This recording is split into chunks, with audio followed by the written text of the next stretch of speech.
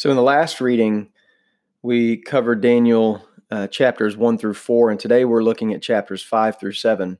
And today we see a story about this king Belshazzar's pride here in chapter 5. And then we see a famous story about Daniel in the lion's den in chapter 6. And then a story about Daniel's own dream and vision, ironically, that he needs help interpreting in chapter 7. And so now we've kind of seen these three big ideas or three big themes laid out in front of us. In chapters 1, 3, and 6, we see stories about Daniel's faithfulness, the faithfulness of his friends that he brings along through extraordinary circumstances. And then in chapters 4 and 5, we see the reason for all the chaos that's in these stories, all the tension that's in these stories it's really human pride. It's the pride of two kings, Nebuchadnezzar and Belshazzar, his son.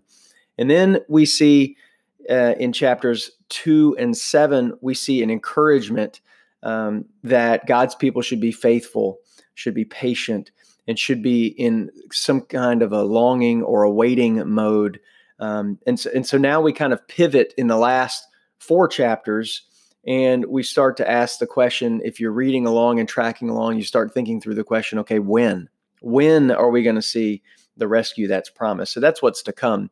But the thing that strikes me this morning, and the thought I want to leave with, is really about Daniel's journey. It's far less complex than a lot of what's in this book, but it's about his journey, and it's the fact that he took a few small steps of faithfulness early with refusing to eat food that he felt led by God not to eat, and then he disciples these 3 guys, Shadrach, Meshach, and Abednego, and he brings them along on his journey, and they're all faithful together, and they're tested, and they prove worthy of God's attention and God's love. And he's further tested with the lion's den and so on. And so what we see is his ability to communicate with God gets richer and richer, and the dreams and the visions he's getting are bigger and bigger.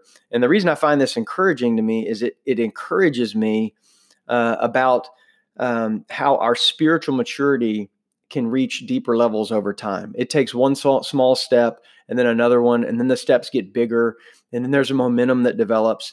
And it's not only that we have the ability to understand what God's up to in the world more as we develop, and we grow to understand that there's a lot more going on than what we can see. It's also that I have to imagine that our love and our intimacy and our appreciation and respect for God also grows as that understanding grows. And so I'm encouraged because it pushes me and makes me long to be more developed, more deep, and more connected to God, because I know there's so much more out there for me. It's just a great reminder this morning.